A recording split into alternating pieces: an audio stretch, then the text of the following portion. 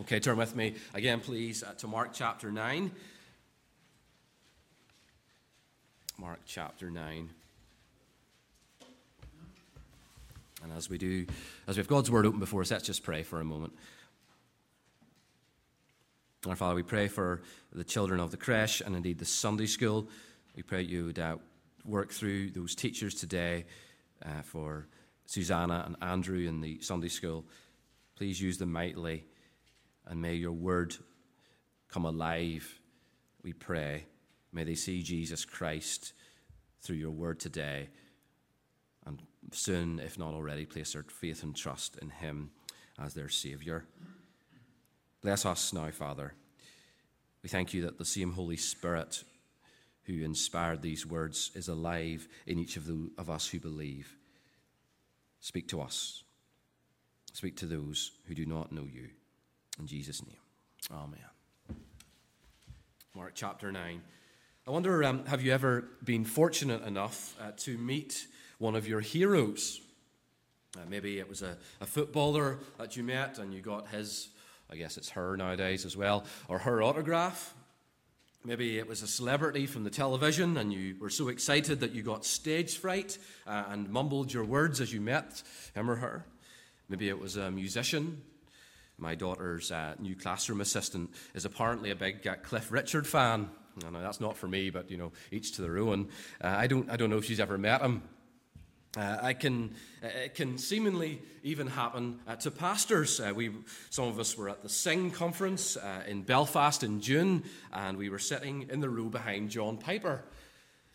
And the queue of people at the end to meet Pastor John was something serious. He was something of a hero to people. Maybe your hero is someone no longer with us. I don't know, Elvis, or maybe that's a dangerous road. We should stick to believers. I don't know, Amy Carmichael, or Hudson Taylor, or Mary Slessor, or Charles Spurgeon. Now, let's go with those, right? Shall we? Peter, James, and John meet with two of their heroes. Because there's no doubt that the Old Testament prophets of this stature, as we're about to meet, they were considered heroes in Jesus' day. These two were certainly believers, and they were no longer alive. They had gone on before. We're in Mark chapter 9 as we recommence what we've called it, What's He Like? That's the overall heading of the series this morning. It's the He is Jesus. What's He like? We paused this back last October at chapter 8, the halfway point of Mark. I'm very, organized in terms of half and half. That's the way my mind thinks, so forgive me for that. But we're back at the second half. We're recommencing this morning in chapter 9. When my wife Cherith was at Bible college, one of her lecturers was speaking about the inspiration of Scripture. He said that what we have in the Bible is the full canon, God's last word. And that all that we needed for life and godliness is contained in the 66 books. But, he said, the chapter and verse divisions were not inspired. And that's right. I don't know if you knew that. Maybe you didn't know that. These were added later, much later. In the early, 16th century, the 1500s or so, to help with navigation and memorization. You can imagine how difficult it would be to say, I like that passage if it didn't have a chapter and verse with it, to find it. Like an index. And you know what? Sometimes when they were placing the chapter and verse locations, they didn't do that good a job. Cherith's lecturer said that at times it was like a man was on a galloping horse inserting the chapter divisions on the way. And we've one of those divisions actually between Mark 8 and Mark 9. We talked about this in October when we paused our series. Verse 1 of chapter 9 actually belongs with chapter 8 because he's just been showing them of his glory, and then he talks about how it's coming. So we finished chapter 8 at the verse 1 of chapter 9. That's what we did. But the truth is, verse 38 belongs with chapter 9. Verse 30 of chapter 8 belongs with chapter 9. In fact, arguably, so do verse 27, 28, 29, 30, the whole way down. So to simply put, there shouldn't really be a chapter division here at all. It's all one flow of a story, right from chapter 8 the whole way through chapter 9. And so as we try to recommence chapter 9 at the halfway point, we find ourselves in mid-flow. That's what we do this morning. Mid-flow. And as we pull out of the service station and back onto the fast-paced motorway that is Mark's gospel, we need a reminder of where we are. Mark writes his account of Jesus' life, his gospel account to a mainly Roman audience. That's what he has in mind. He has this one big source, a source who is an eyewitness, someone who was there, and that was the Apostle Peter. And there's plenty of Peter today for us to look at. Back in the middle of chapter 8, we had this big watershed moment in the Gospels. We have Peter's confession in a place called Caesarea Philippi. Jesus asks, you can see it there on the page, 27, 28, down that part. Jesus asks this identity question. Who do people say that I am? The disciples respond. Some say John the Baptist. Some say Elijah. Others say one of the prophets. But Jesus then gets really personal. He says to the disciples, who do you say that I am? And impulsive, first out with it, Peter, he makes that great confession. You are the Christ, he says. Verse 29. You're the Messiah. You're God's chosen one. You're the one we've been waiting for. You're the next big thing on the timetable of God. Importantly, the exact sort of Christ or Messiah that Peter, he's representing them all actually, that Peter and the rest of them have in mind is not yet clear to them. They haven't got it all figured out. And we know that because of what Jesus says next and what follows. As chapter 8 ends, he tells them that a biblical Messiah, a biblical Christ, is a two-part rule. It's a suffering rule, and it's also a glorious rule. He tells them of his suffering in verse 31. He speaks of rejection and anguish and death and rising again. And confusion reigns. And you guessed it, Peter, he speaks out. And he says, no, we're not having that. We're not having that. And Jesus rebukes him. Jesus then carries on with the wider implications. If Jesus is going to suffer, then his followers who follow him are also going to suffer. If you want to be a Christian, if you want to follow Jesus, he's one that suffered, and that means it's going to follow. If you want to live for God in a world that's fundamentally opposed to him, which it is, it's not going to be a rose garden. It's not going to be. But then, thankfully, and more easy to swallow, there's more than suffering. After this comes something glorious. Verse 38, for whoever is ashamed of me and of my words in this adulterous and sinful generation, of him will the Son of Man also be ashamed when he comes in the glory of his Father with the holy angels. He's going to be ashamed of you if you're ashamed of him, but don't miss the glory, right? He's coming in the glory of his Father with the holy angels. It's not just suffering, it's also followed by glory. Great, every eye shall see it, world stage glory. That's what we're talking about here, okay? And the disciples are struggling to understand. And so his next move is to show them. Every teacher knows that the picture is often a better learning tool than the theory. The video that you can call on, a video clip, is often a better accompaniment to any verbal explanation alone. And that's what Jesus does. He shows them. In terms of setting, of course, we're not on a motorway at all. We're on a mountain, and a high one at that. Well, 3 of Jesus' disciples are on the mountain. We're not. We're seated in Dundonald. And along with Jesus himself, the 3 of them are on a mountain, Peter, James, and John. The 3 are part of the 12 disciples, but they're like the kind of inner circle of his disciples.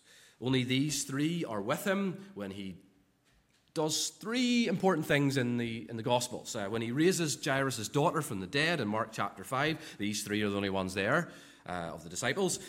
When he has that very sorrowful prayer in the Garden of Gethsemane, later on, these 3 are the only ones that are there. And here, they are eyewitnesses to a really big event in the middle part of the Gospels.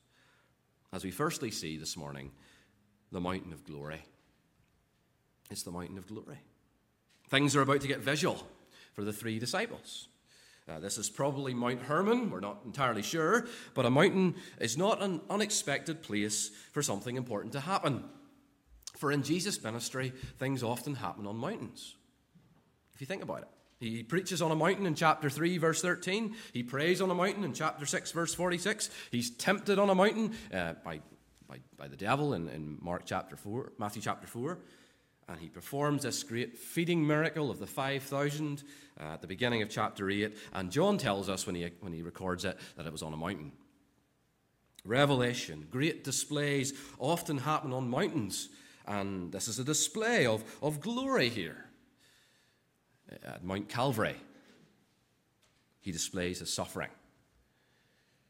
One day, it's promised that on the Mount of Olives, he will display his glory for every eye to see. And here we have something of a preview. It's fitting that Old Testament prophet Elijah is here. No stranger to mountaineering, Elijah. Remember, he was part of that great display of God's glory on Mount Carmel, 1 Kings 18. Remember, he's also led to Mount Horeb, the mountain of God, in 1 Kings 19. Mount Horeb, which incidentally, well, it's not incidentally, it's important, is also called Mount Sinai, and which is the very place where the glory of God is revealed to Moses when he makes a 6-day journey when he's receiving the commandments in Exodus 24. Don't miss that little detail in verse 2, after 6 days. It's so uncommon for Mark to have details that whenever he does have details, we're supposed to realize he's telling us that for a reason. Secondly, notice the glory of heaven. Before Moses and Elijah even show up, before they even make an appearance, right, there's great glory on display. Verse 2 tells us that while they're by themselves, Jesus was transfigured before them, before their very eyes. A display of glory. Peter's writing in his second letter later on in the Bible, and he talks about this event, and he says, we were eyewitnesses of his majesty. He was there. It's a great display of majesty, of the divine Christ, the King. That word there, transfigured, is a word in the original where we get metamorphosis. Remember your GCSE geography? I don't. Igneous, sedimentary, and metamorphic. That's the 3 types of rock. Anyone remember that one? Metamorphosis is that idea of changing from one form to the other. An outward change. One commentator describes this as an outward visible transformation of his appearance to fit with his nature. His divine nature. That's what's going on. We're told more. Jesus' clothes become radiant, bright, white, as no one on earth could bleach them, Mark records. It's whiter than I don't know, Daz or Ariel. Luke says they were like there was a flash of lightning in his clothes. This is some sight. Luke records how the appearance of his face changed too, not just his clothes. Remember how Moses came down the mountain and his face is shining so brightly that the people they don't want to come near him, they're scared. There's something of a foreshadowing here of Jesus' spiritual body. Remember, after he rises from the dead, he looks to see him enough, right, Jesus, but he's also somewhat different. He's upgraded. His body has been upgraded. The disciples, they meet, the three of them are here as well that we have today, but the rest of them are there, and they're behind locked doors, and Jesus is in a body, all right, and he's at pains to show them, make sure you realize I'm in a body, I'm eating, and you can come and see. He'll also be in that body forever and ever, by the way. But his body is better because he can disappear in an instant and apparently pass through walls. So it's upgraded. It's glorified. He's in his glorified body, and then within 50 days, Jesus ascends to heaven in this body, and he's there forever, and he'll forever be in a body until he returns. And up on this mountain of transfiguration, there is a foreshadow of the glory that's coming. The glory that verse 28 promises. Verse 38, promises to display in a future day that's still future to you and I. No one on earth is responsible for this event, for no one could bleach it, those clothes so white. This is heaven breaking through. This is glorious. This is the bright white light of heaven breaking through. And after this, what happens? While the disciples they speak with Jesus, there's an appearance of two people who are in heaven, two believers. One who's died normally, if you could put it like that, Moses, and the other who went to heaven in a whirlwind, remember? Elijah. Peter, he's astounded, isn't he? To be with his two Old Testament heroes. How does he know who they are? There's a good question, isn't it? Maybe Jesus tells them, I don't know. Or maybe there's something of heaven in that too. The Bible doesn't say explicitly, but there are lots of hints that people will know who others are in heaven. It goes along with the idea of relationship. Perfect relationships in heaven require you to know who somebody is.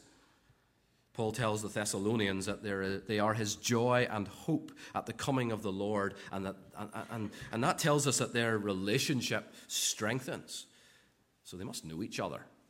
Jesus says, many will come from the east and the west and recline at the table with Abraham and Isaac and Jacob in the kingdom of heaven.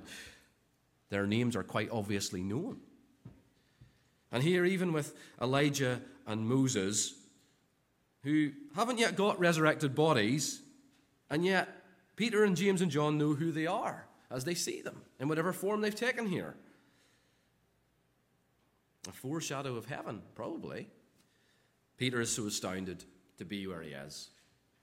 He and the other two are terrified. Of course they are. Heaven breaking through on earth is always a scary event in the Bible. The light, the holiness, the power. And again, he's the one that speaks up first. I like the he was there detail of verse 6 of Mark's source. For he did not know what to say. You can almost imagine Peter recounting this to Mark as he's recording it in his gospel. Yeah, I kind of just came out with that one, you know. He's starstruck. He's there with his heroes. Doesn't know what to say. And Peter wants to make 3 tents. One for Moses, one for Elijah, and one for Jesus. He clearly sees Jesus in a league with these other heroes of the faith. He sees them alongside the other two. Jesus in the company of great prophets. Moses, of course, is a favorite prophet. He writes the first 5 books of the Bible. He speaks God's words and writes them down.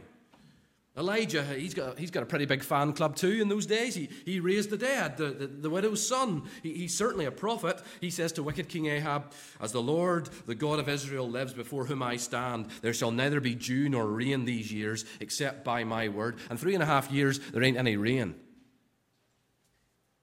He's a prophet, all right. Jesus is in the company of great prophets. He's also in the company of great deliverers of Israel. Moses delivers the people. He takes them from the slavery of Egypt, and he raises his staff, and the Red Sea opens up, and they walk through on dry land, and he takes them to the very borders of the promised land. And of course Elijah, he delivers the people from the prophets of Baal and Ahab and wicked Queen Jezebel in that great test of who is God on Mount Carmel. And Peter speaks up with his hastily formed plan. He wants 3 tents. 3 NIV shelters, 3 tabernacles is that word. He's amazed. He doesn't want this moment to end. It's like he wants a memorial, a souvenir for where he is. He doesn't want it to be over. Like a photo with his heroes. And we can understand that, can't we? And he wants to worship. Tabernacles are where you worship in the Old Testament economy. But remember, the other two are just men. For by raising Jesus to the status of these other two great Old Testament characters, these great prophets and deliverers, Peter is actually diminishing him. He's actually reducing him. And we see again the misunderstanding of who Jesus actually is. And Peter and the other two disciples who are with him and going along with it, but Jesus is better. Moses doesn't get into the promised land. He disobeys. He hits the rock too hard and he doesn't get in. Elijah, he's a crisis of faith and he asks to die before being restored. Jesus has no feelings like that whatsoever. The prophets are not equal with Jesus. The top two, these are the top two in the Old Testament, as far as people were concerned, the top two actually point to Jesus as all the others do. And all the other deliverances point to the real deliverance that only Jesus brings. The deliverance from sin. The deliverance from slavery of that type. Where we can become right with God because of what he's done on the cross, where we can trust in him and repent and believe and become right with God. No, Peter, you don't need another Old Testament tabernacle. God has come to dwell with us already. And you're standing next to him, and you have been for months. John chapter 1, verse 14. And the Word became flesh and dwelt, tabernacled, that's that word, among us. He's here. You're standing right next to him.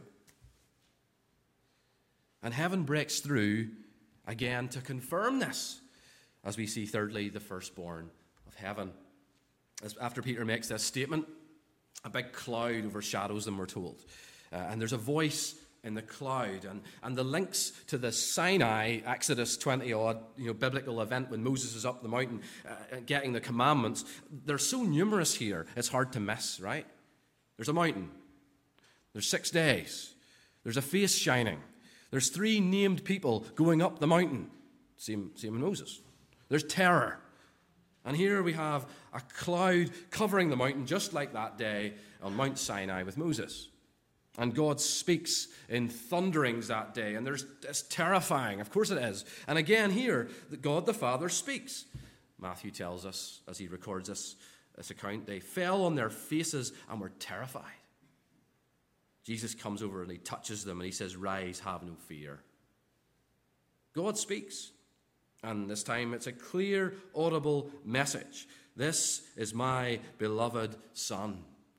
Just like when Jesus is baptized, God breaks through and he declares the identity of Jesus. He tells them who he is. He's not just any prophet. He's not just any deliverer. He's not on par with the best of the Old Testament prophets.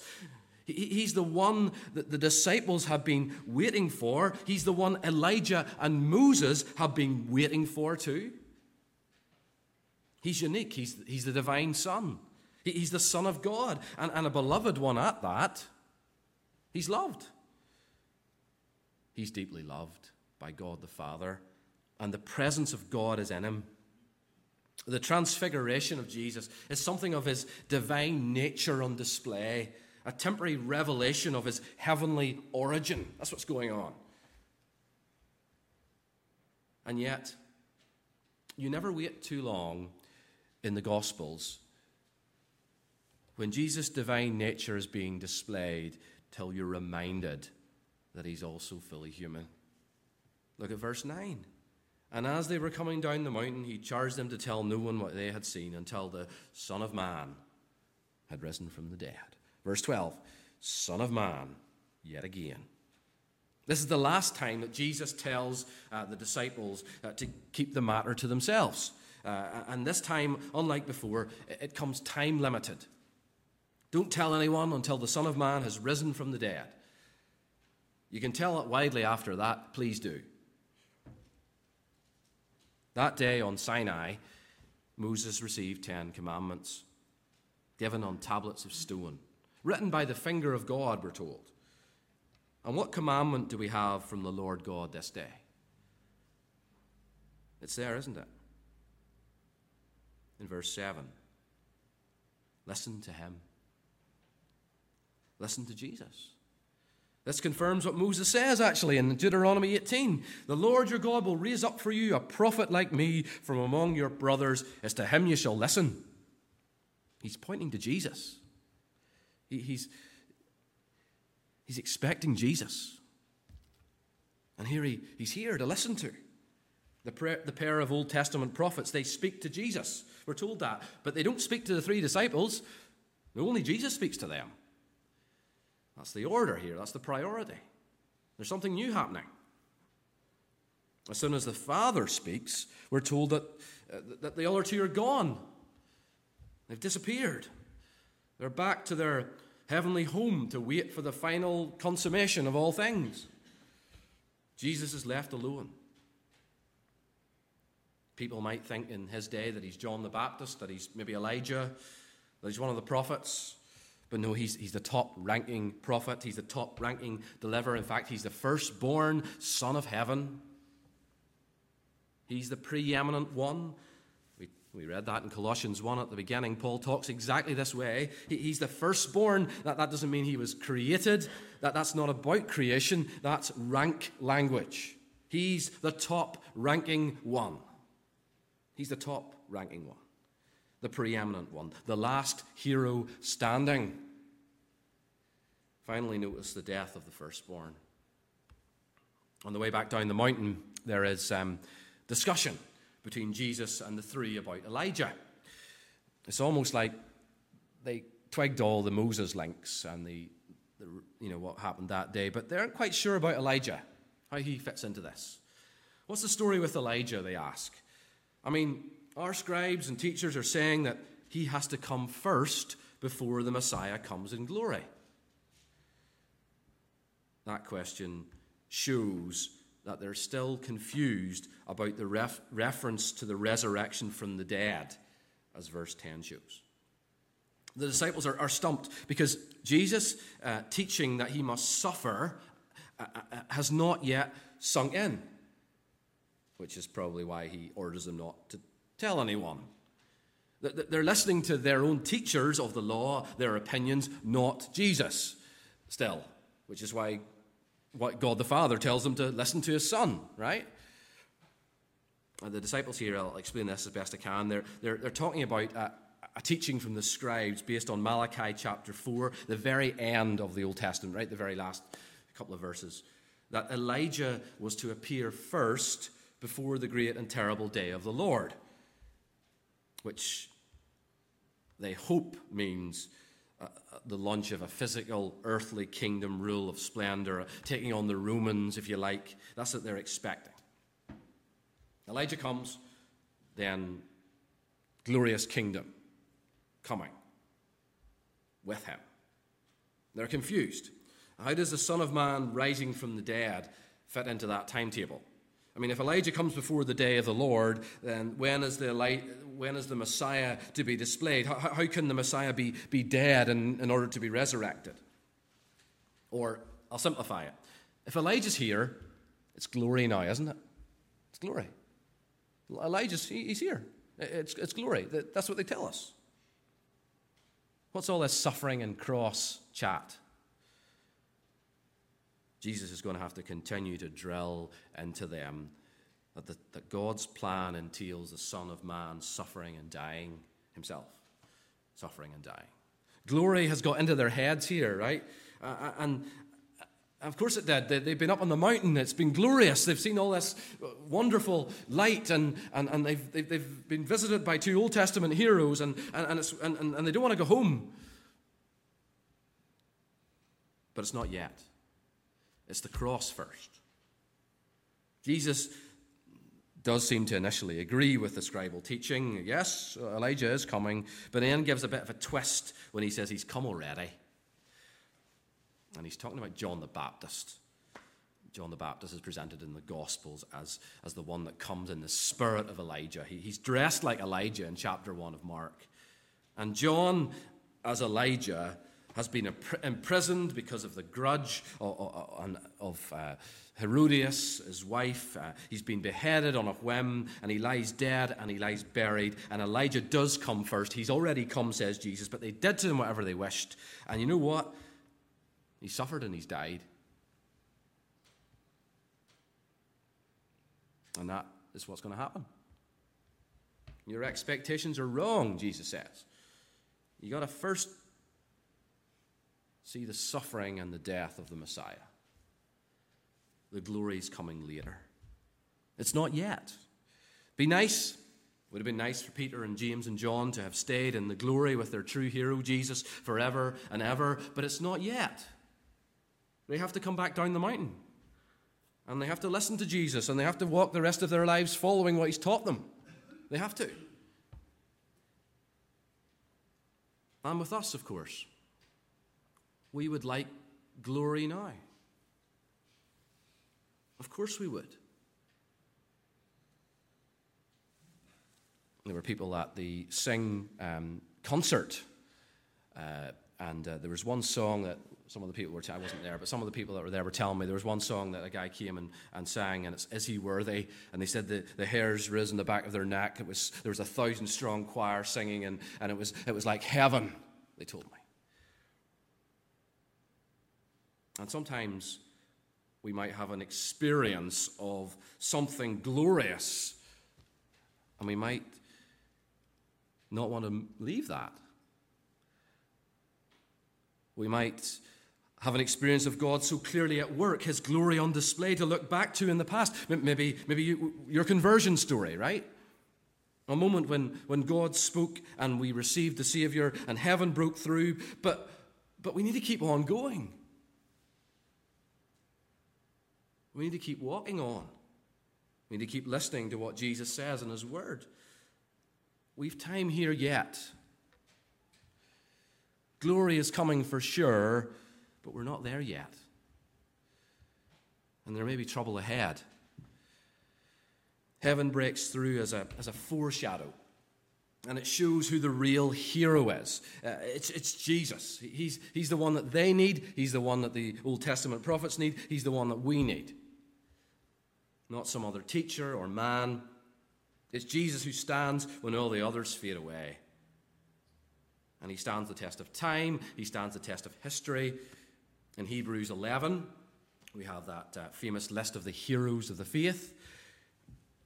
And in another case where the chapter division's in the wrong place, chapter 12 begins by telling us that the real hero is the one who is the author and the perfecter of our faith, and his name's Jesus Christ.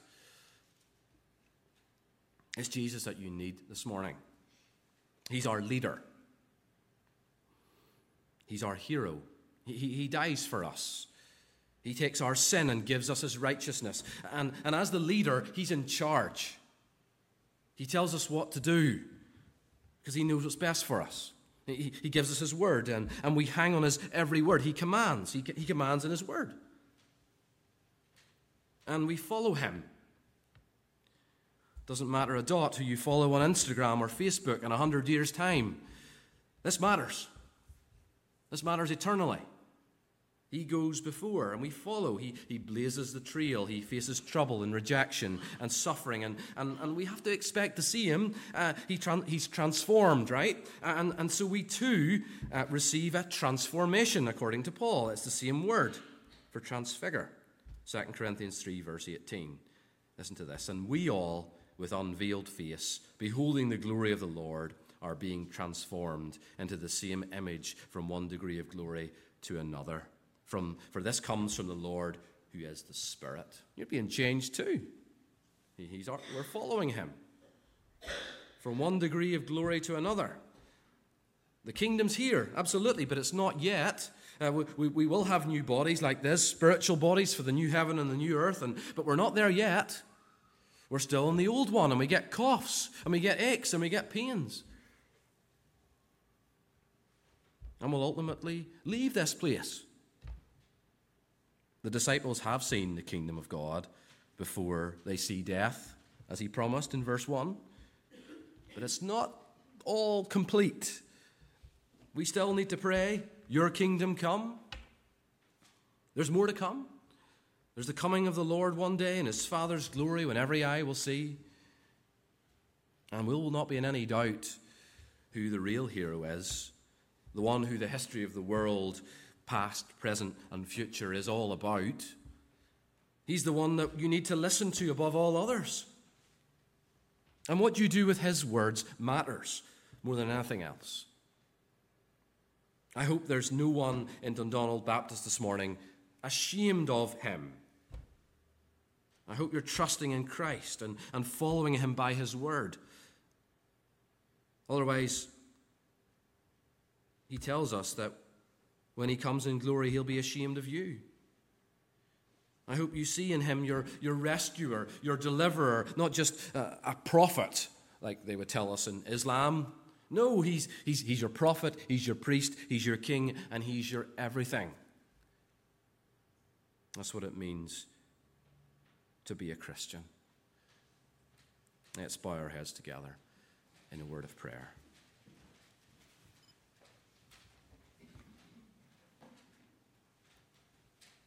Thank you, Father, for sending Jesus, our hero, the one that we've been waiting for, the one that we need, the one who rescues us, the one who stands alone when all other attempts at self-rescue, rescue by another, fall by the wayside, the one who brings us into relationship with you. Help us to trust him, to follow him, to listen to him. For we know that glory is coming, but it's not yet. In Jesus' name, amen.